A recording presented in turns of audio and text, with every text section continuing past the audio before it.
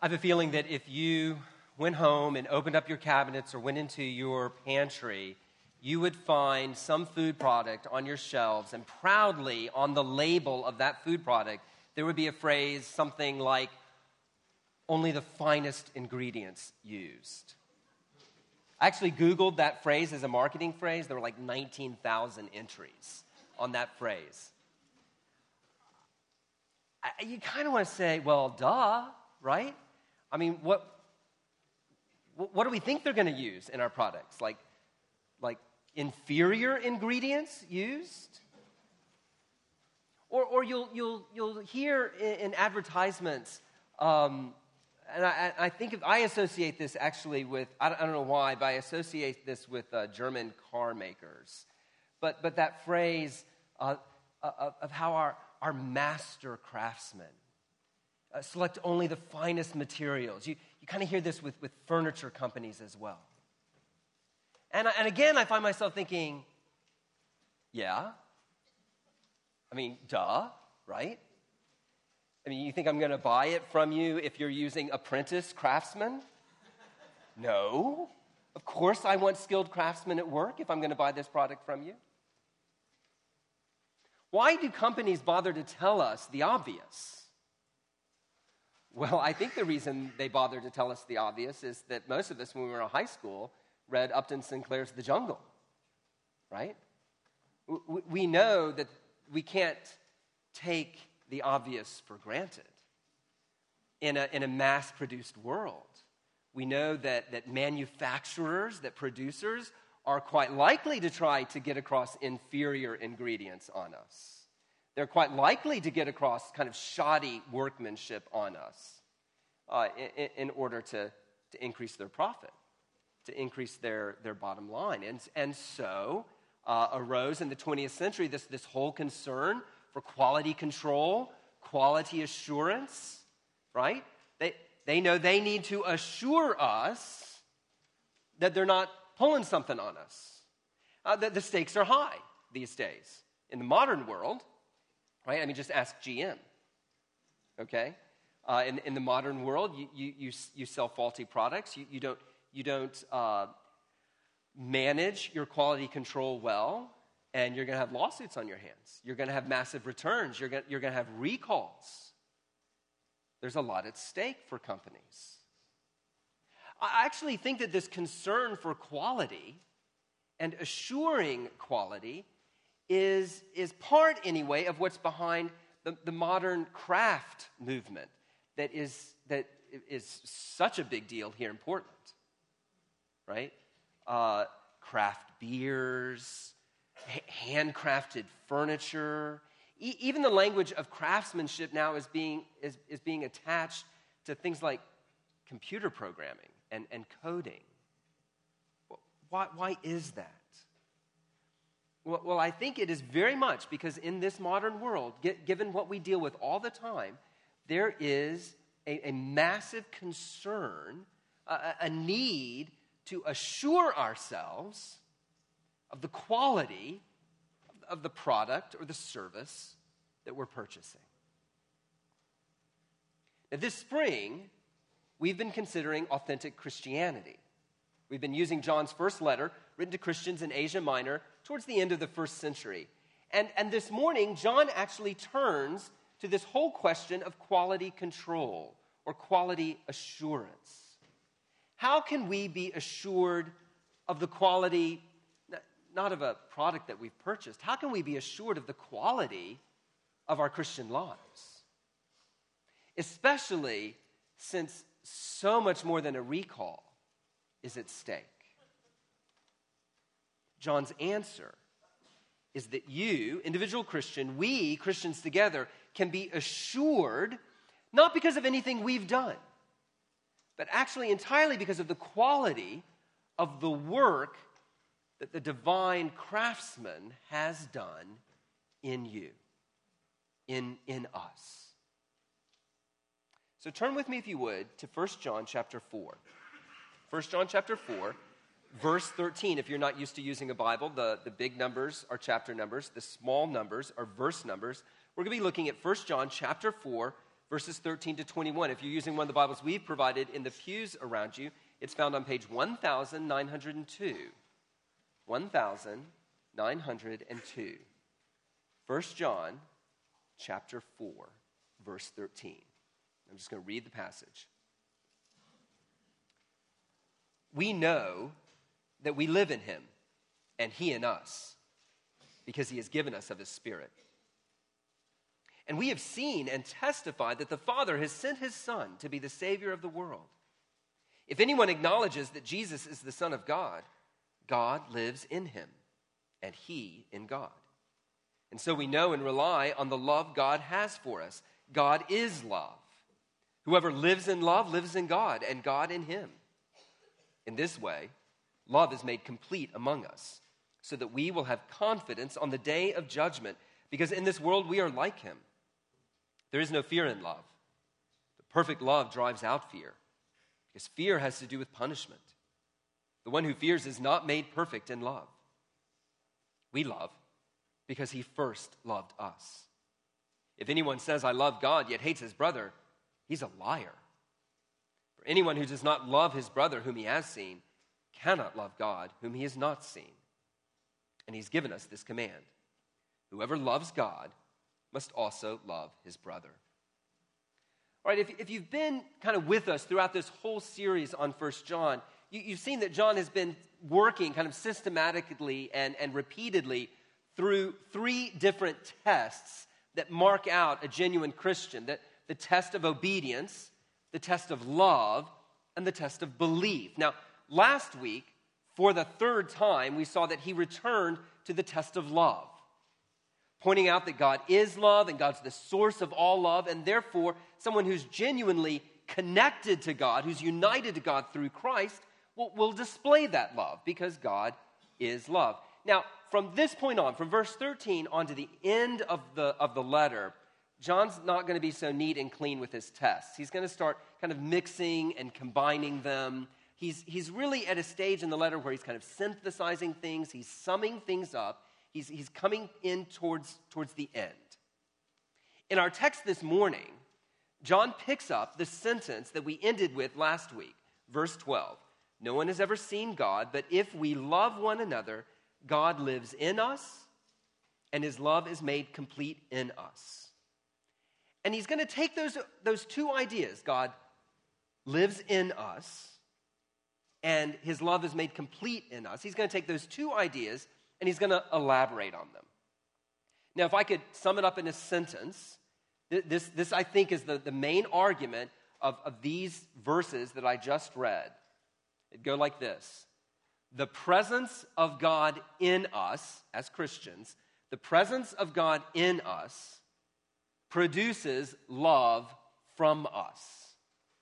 The presence of God in us produces love from us. And basically, the outline of the sermon, we're going to take that sentence and we're going to look at the two halves. First, the presence of God in us. That's verses 13 to 16.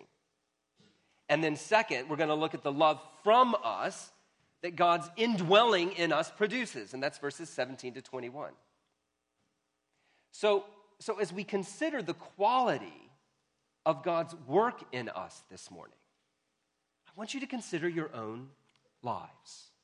I want you to consider the quality of your life this morning.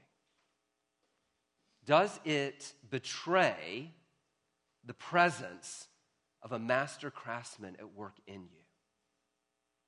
All right, first, the presence of God in us. The presence of God in us. Look again at verse 13. We know that we live in him and he in us because he's given us of his Spirit. And we have seen and testified that the Father has sent his Son to be the Savior of the world. If anyone acknowledges that Jesus is the Son of God, God lives in him and he in God. And so we know and rely on the love God has for us. God is love. Whoever lives in love lives in God, and God in him. All right, right there, according to John, if you are a Christian, God, the God who made the heavens and the earth, the God who has existed from all eternity, the God who is love itself, God lives in you. And what's more, you, if you're a Christian, live in God. That's what he says in verse 13. And then actually he says it again in verse 15. And he says it again in verse 16. God lives in you, and you live in God. Now that sounds great, but what in the world does that mean? I mean, as I stared at these verses this week, I found myself thinking, this is like classic Christian language, right? Boy, it sounds so good. Oh, it sounds wonderful. God lives in me and I live in God. And I haven't the foggiest idea what that means, really. I mean, practically, what in the world is going on? I mean, are we talking about like some sort of good, divine version of demon possession? Right? I mean, we've got an idea of what it might mean for a demonic spirit to live in someone. We've read stories about that. We saw stories of it in the New Testament. If you've read the Gospels, we've seen, if you've watched any kind of National Geographic show, you've seen examples of this in other parts of the world where people clearly seem to be possessed by a power, a force that's not them. Is that what we're talking about here? Just a good version? Like a divine version of it? I don't think so. Because, you see, he turns the sentence around and says, we live in God. So I don't think any of us are going to argue that we kind of possess God in the same way that you think about a demon possessing a person. I don't think we're talking about possession. When we think about it from the other direction, that we live in God. All right, at that point, it's kind of tempting to think of it in almost like pantheistic terms. God is omnipresent. He's everywhere. It's impossible to escape God. And so maybe in that sense, we live in him. Because after all, he's everywhere. Well, I don't think that's what John means either. Because he ties this specifically to being a Christian. So if all he meant by that we live in God was that kind of God's everywhere and you can't get away from him, well, that's going to be equally true of a non-Christian as it is for a Christian, isn't it? And then once again, of course, he turns the sentence around.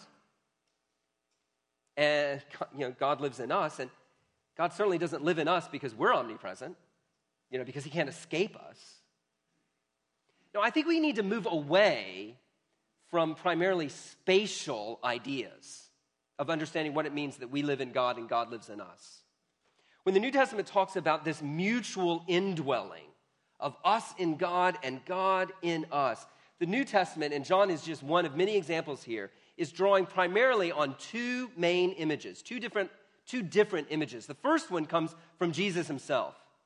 When Jesus said in John 15, I am the vine, you are the branches. Remain in me, Jesus said, and I will remain in you. John uses here in 1 John 4 the exact same verb that Jesus uses in John 15. We abide, or we remain, we live in God, and he in us. The way the branches of a grapevine are connected to the trunk. There is a vital link between the two, a shared life that flows from the vine, from the trunk, to the branches. And the New Testament says, so it is with Christians. The life of God himself, as we are united to God by faith through Jesus Christ, the life, the sap, as it were, the life, the divine life of God actually enlivens us. He makes us spiritually alive when before we were spiritually dead. There's a connection, a vital connection that gives life. All right, that's the first image that I think John is drawing on, and we know this because of the verb he uses. He picks up that very verb that Jesus uses in John 15. But there's a second image I think that John is drawing on as well, and that the rest of the New Testament draws on when they talk about this mutual indwelling. He says there in verse 13, we know that we live in him and he in us because he's given us of his Spirit. He's given us of his Spirit. In the Old Testament, the Spirit of God in the form of a cloud of glory descended and indwelt or filled the temple. Well, why did God do that in the Old Testament? Well, it wasn't that God was becoming localized, like I'm only in this one building. No, the God of heaven and earth remains omnipresent. He is transcendent. He is everywhere. But God actually, in a kind of a visible way in the Old Testament, descends in this glory cloud and fills the temple in order to communicate to his people, I am with you. I am actively, beneficially, personally present with you, the people of God, in a way that I am not with everyone else. Now, in the New Testament, Jesus comes along, and what does Jesus say? Jesus says, I am the true temple. It turns out that God is present with his people not through a building, but God and man meet through a person, Jesus. Jesus is the true temple of God.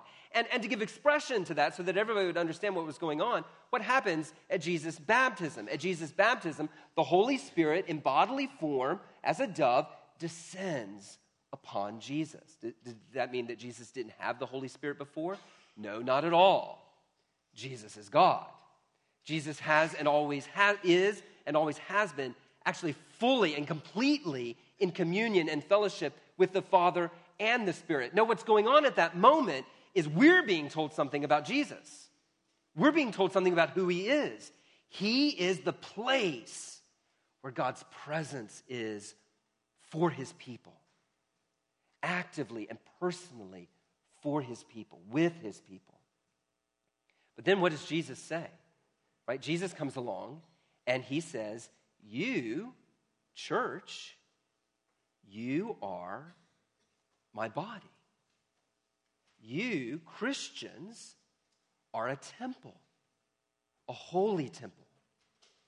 And the Spirit indwells the church. The temple that is the body of Christ. He fills us, not just giving us life, but actively, beneficially, personally present with us, both individually, your bodies are temples, and corporately, we the church are a holy temple. He is with us in a way that he is not with everyone else. Now, we look forward to the day when God's presence is with us perfectly in the New Jerusalem. You remember Revelation chapter 21, verse 3, John declares, now the dwelling of God is with men, and he will live with them. We're not there yet. We're still looking forward to that day.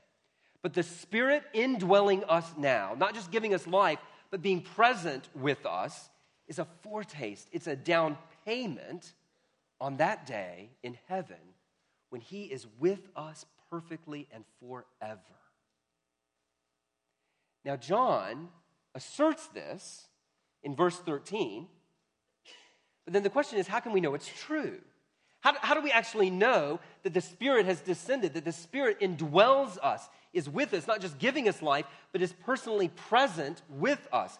How do you know? I mean, in the Old Testament, this glory cloud descended, right? But the Spirit's invisible. When you become a Christian, this mark or tattoo kind of thing doesn't magically appear on your forehead, letting you know that the Spirit is now inside of you. How do we know that the Spirit is present? I think too often we think that the proof of the Spirit's presence in a person's life or a church's life is kind of something spectacular, something really clearly supernatural, like speaking in tongues or words of prophecy or healings or, you fill in the blank. But what John says here in verses 14 and 15, so according to John and really according to the rest of the New Testament, the proof of the Spirit's presence and indwelling is not the bare supernatural. Because there's lots of supernatural stuff in the world. And all sorts of miraculous things can be counterfeited, even by the enemy. No, the unmistakable proof, the unique proof, the proof that cannot be counterfeited or repeated by anyone other than the Spirit himself, is what he points to here in verses 14 and 15.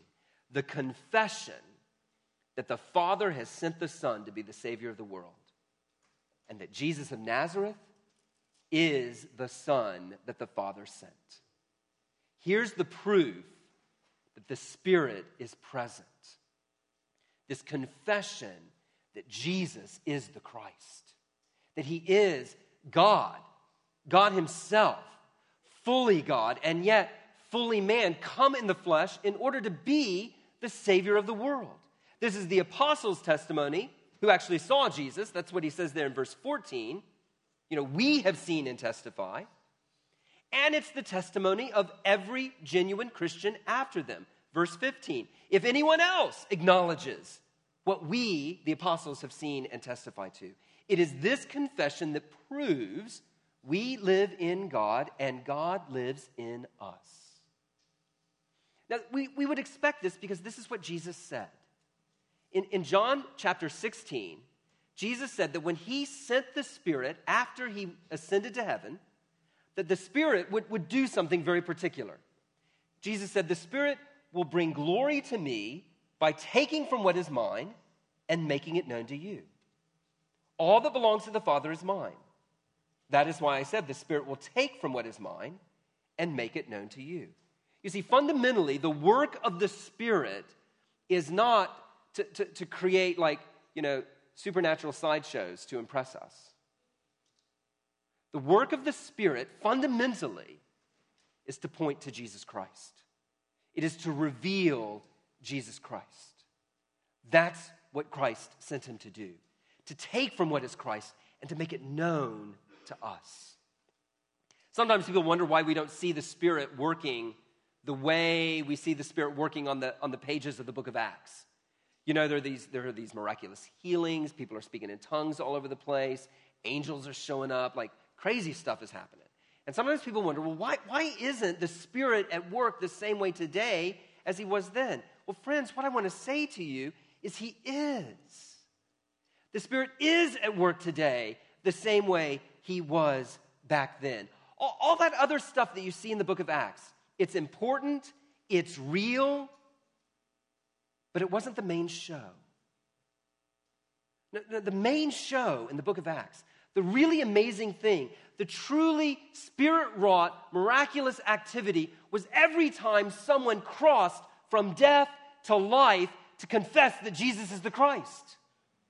And all the other miracles, as important and real as they were, and honestly, sometimes continue today, all of that stuff is just, it's support.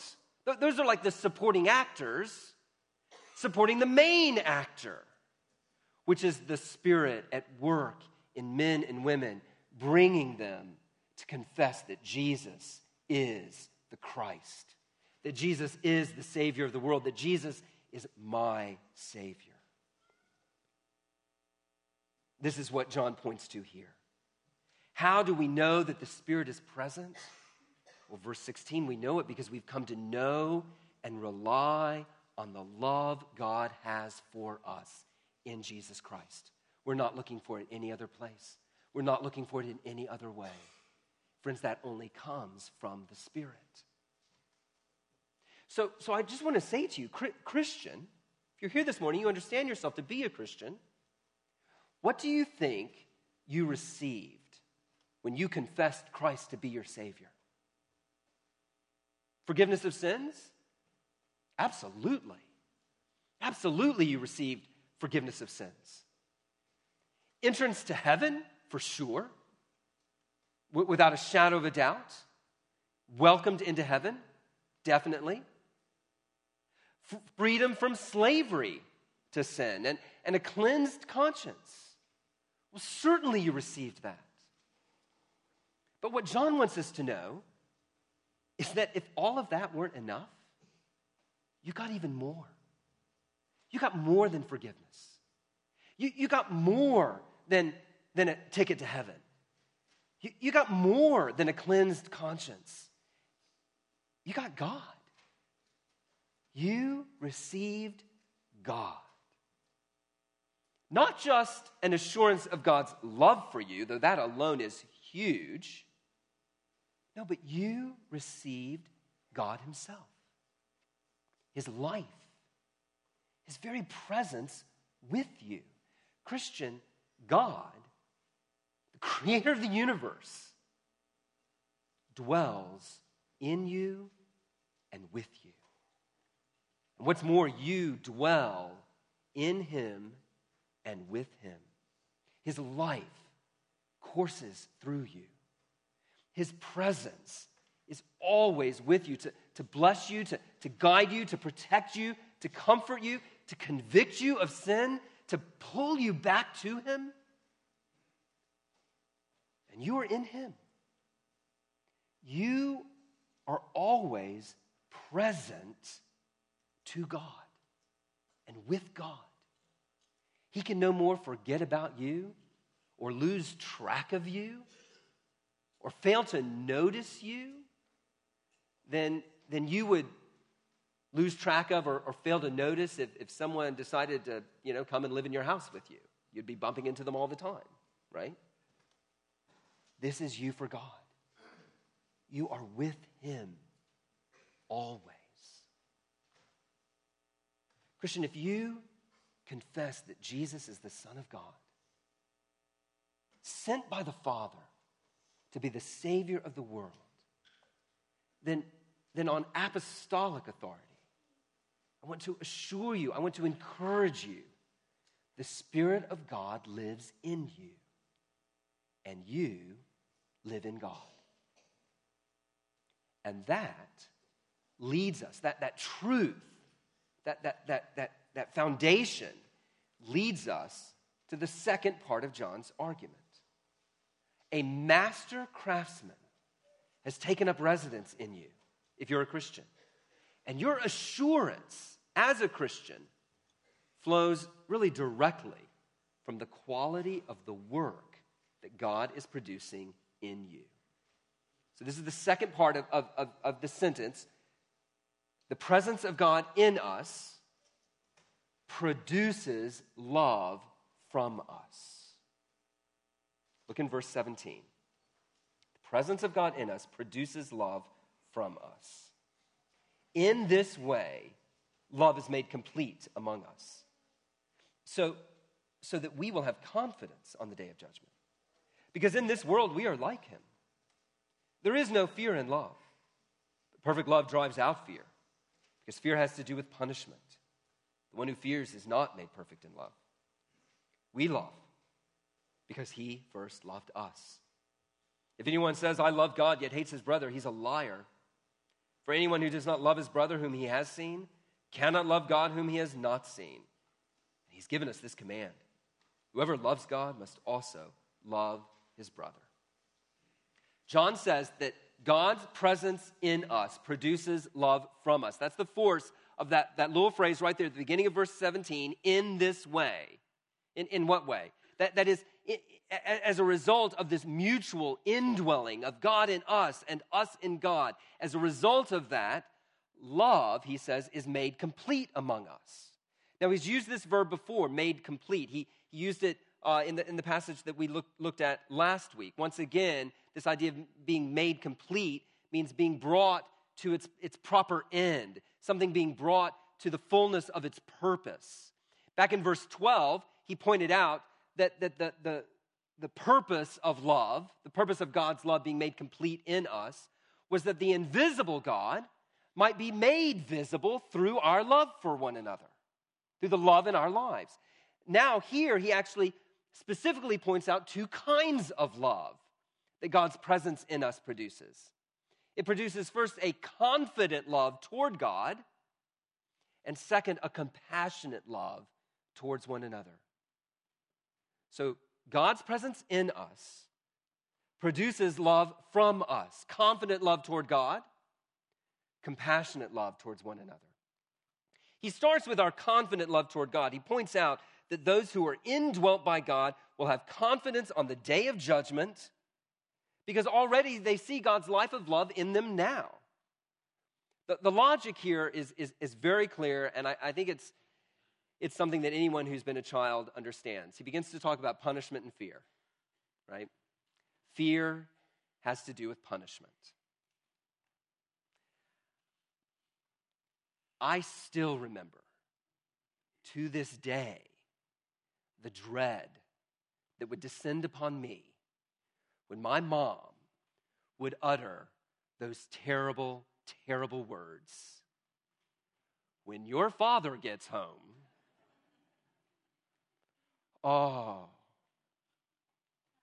when I heard those words, I knew what that meant. It meant punishment was coming. Not the kind of easy, soft mom punishment.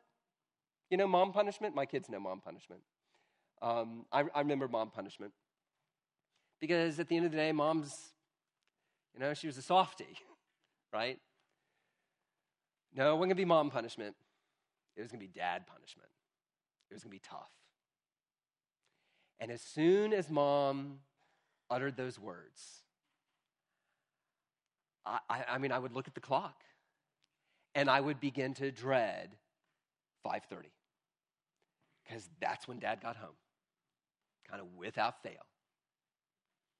I would be really excited if traffic was bad and he didn't get home till closer to 6, but it was just delaying the inevitable. I was afraid because I knew what was coming. John says that if we're afraid of Judgment Day, if we're staring at death and Judgment Day the same way I was staring at that clock dreading 5:30, if we fear God's presence, then it's clear that we have not come to know the love of God. We've not been made perfect in love. In that sense, perfect love is an apprehension. It's a trust in God's love for us in Jesus Christ. When we confess Christ, when God takes up residence in us by His Spirit, the result is not fear. The result is confidence because we've come to know God's love. And we know that what awaits us on Judgment Day now is not punishment, but rather even more of what we already have because God's taken up residence in us. Well, what is it that we already have? What we already have is God's presence. What we already have is God's love. And so when God takes up residence in us and we are confident of His love for us, far from being afraid of Judgment Day, no, we have this confident love towards God. We actually begin to eagerly and boldly anticipate Judgment Day. We look forward to the day when Christ returns, to the day when Christ calls us home. This is what the gospel produces. The gospel produces confidence. So if you're here this morning and you're not a Christian, we want you to understand this. Jesus Christ, the Son of God, God Himself in human form, Jesus Christ volunteered to die for sinners. All kinds of sinners. Your kind of sinner. My kind of sinner. Sinners the world over. No one's excluded. No one's too bad. No one's too far gone. And here's the good news. The good news is that when you put your faith in Jesus Christ, God declares that Jesus Christ's death was for you. That He actually took the punishment that you deserved, and there's none left to be paid. It's all done. He took all of it, not just most of it, but like all of it. And then Jesus got up from the dead, which means that His resurrection life can now be your life. You can be alive in God. God in you, you in God. In Christ, what awaits you on Judgment Day is not a scolding. It's not one last bit of punishment. It's not a public shaming. No, what awaits you, if you are in Christ, if you accept Christ today, what awaits you is more life. What awaits you is a welcome home party. What awaits you is the endless love of God. But friends, the opposite is true too. Outside of Christ, what awaits you is judgment. If Christ does not take your judgment for you, you will have to bear it yourself. And I am certain that it will be worse than what I faced at 5:30 when my dad came home. Friend, today is the day to accept Christ. Today is the day to trust him, that he took your judgment for you.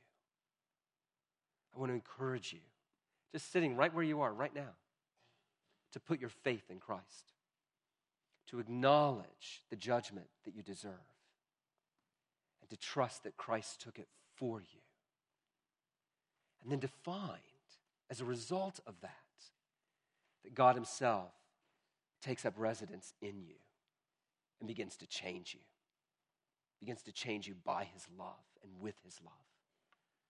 Friend, do this today. Do this today. And then come and talk to me about it, or talk to someone else about it, so that we can rejoice with you. Now, if you're a Christian, you need to think about this too. This isn't just a message for non-Christians. The gospel produces confidence. It doesn't produce arrogance. The gospel should not produce in us a feeling that we're better than other people. Likewise, the gospel should not produce presumption or license. We don't think that now that God loves us, I can kind of just do whatever I want. It doesn't matter. I got my ticket. Now I'm going to get on with life. Now, that's not the gospel. No, what the gospel produces is the confidence of a child with his parents who love him or her. My children do not need to come up to me and brag and preen and strut in order to get me to pay attention to them, to love them. And by the same token, my children don't need to pretend to be something that they aren't so that I'll keep loving them. No, I know them. I know them better than they think I know them. I know them through and through, and I love them. I love them not because of what they've done for me. I love them not because of their accomplishments. I love them because they're my children. Christian, this is God's love for you. He has radically accepted you in the gospel. You were not his natural born child, but because of Jesus Christ, he has adopted you into his family. He calls you son. He calls you daughter. He loves you. And what that should produce in you is a humble confidence. No need to puff yourself up. No need to inflate your reputation or to think you have to work hard to get his attention. No need to pretend any longer to be what you're not. Rather, just a confidence that leads to a desire to please him because he loves you. You don't want to please him so that he'll love you. No, you just want to please him because he already does love you, and you are confident that nothing can change that fact. This is what the gospel should produce in us as Christians. But God's indwelling in us not only produces a confident love towards God, it also produces, and this is the second thing I want to look at in this section, it produces in us a compassionate love for our brothers and sisters. This is the point of verses 19 to 21. Look there again. We love because he first loved us. If anyone says, I love God, yet hates his brother, he's a liar. For anyone who does not love his brother, whom he has seen, cannot love God, whom he has not seen. And he's given us this command: whoever loves God must also love his brother. Why do Christians love each other? Why do we love our brothers and sisters? Well, it's not because it's the law. It's not because we're told to do it, and so we have to. That's, kind of sometimes what you see in families. Be nice to your sister. Be nice to your brother. Yeah, no, that's not what's going on here. It's certainly not so that God will love us. No, John says that we love each other because God has first loved us. Here's the work of the divine craftsman in our lives. When God lives in us and we live in him and in his love has an effect on us. It's guaranteed. It is so absolute that John actually can say that the person who says he loves God but then doesn't love his brother is a liar. A liar. That is strong language.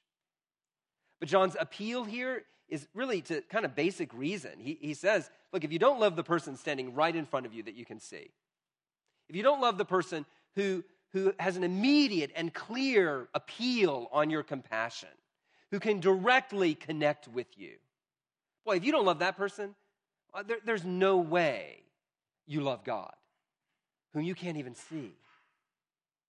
It's logically inconsistent, says John. If you're not doing the easier thing, loving the flesh and blood right in front of you, then you're certainly not doing the harder thing, which is loving the God who is spirit, whom you cannot see. Hinson Baptist Church, what does it look like for us to love one another? What does it look like for us to give evidence that the divine craftsman actually lives here? Like we're his workshop. What does that product look like?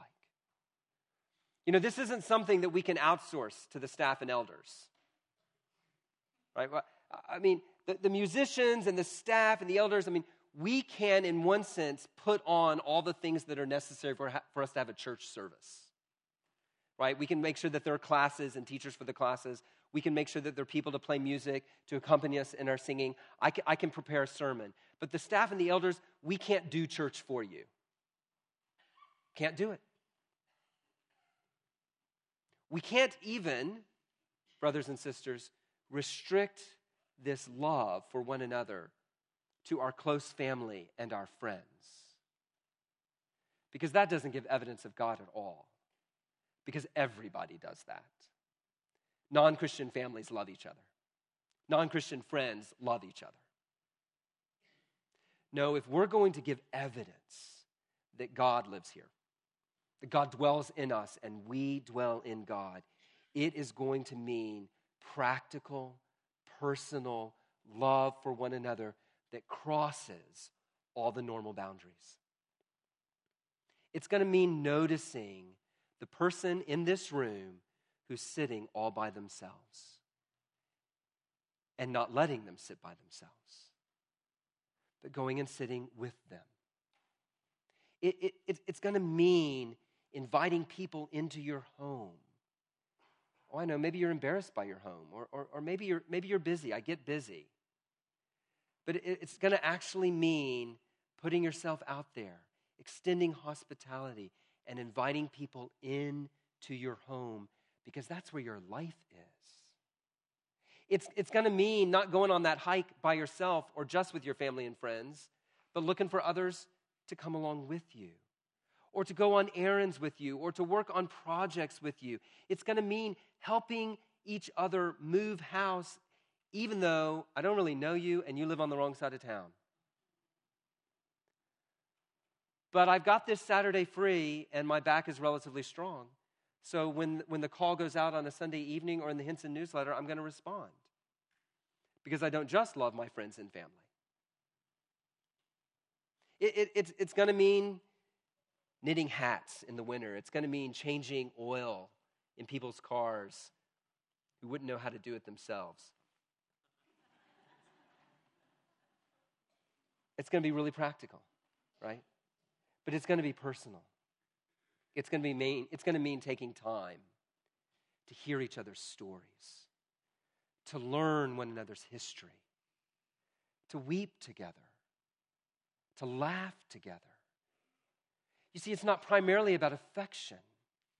It's not primarily about friendship, though I trust those things will grow as we love one another this way. It's about presence. It's about an indwelling in each other's lives, just as God has indwelled our life, being present with us. It's about the confidence that comes from knowing that we're going to be loved no matter how difficult the truth is that I'm about to share with you about myself. You're not going to stop loving me because you learn about this truth. You're not going to stop loving me despite the great grief that I ask you to share with me. You're not going to stop loving me because I invite you into a joy that I have that's a joy that you want but don't have. It's costly. But friends, this is what it looks like to not be liars. I don't want us to walk out of church every Sunday a bunch of liars. A bunch of people who say we love God. But actually, if people could really see the love among us, they wouldn't see it. No. I want us to be a church. I hope you want us to be a church in which no one can accuse us of being liars. We want to be those people who, yes, say we love God, but prove it by our radical acceptance and our radical love for one another. Who hear God's command to love, but don't even really feel it as a command, but rather just receive it joyfully. Because we want to please the one who has loved us so well first. Friends, what is the quality of your life? What's the quality of our life together? It's too late on the day of judgment to find out. There are no returns on the last day. There are no recalls. There are no do-overs. There's either acceptance by God or judgment. You want to be assured of the quality of your life today, now. And the only way to have it is to invite the divine workman to take up residence in you. For us as a church to invite the divine workman to take up residence in us and to begin this work of love. We can't do it ourselves. You can't do it yourself. And the good news is we don't have to. He is more than capable, more than willing. And the work of love that he does in you, the work of love that he does in us will produce a confidence that on the last day will not disappoint. Let's pray.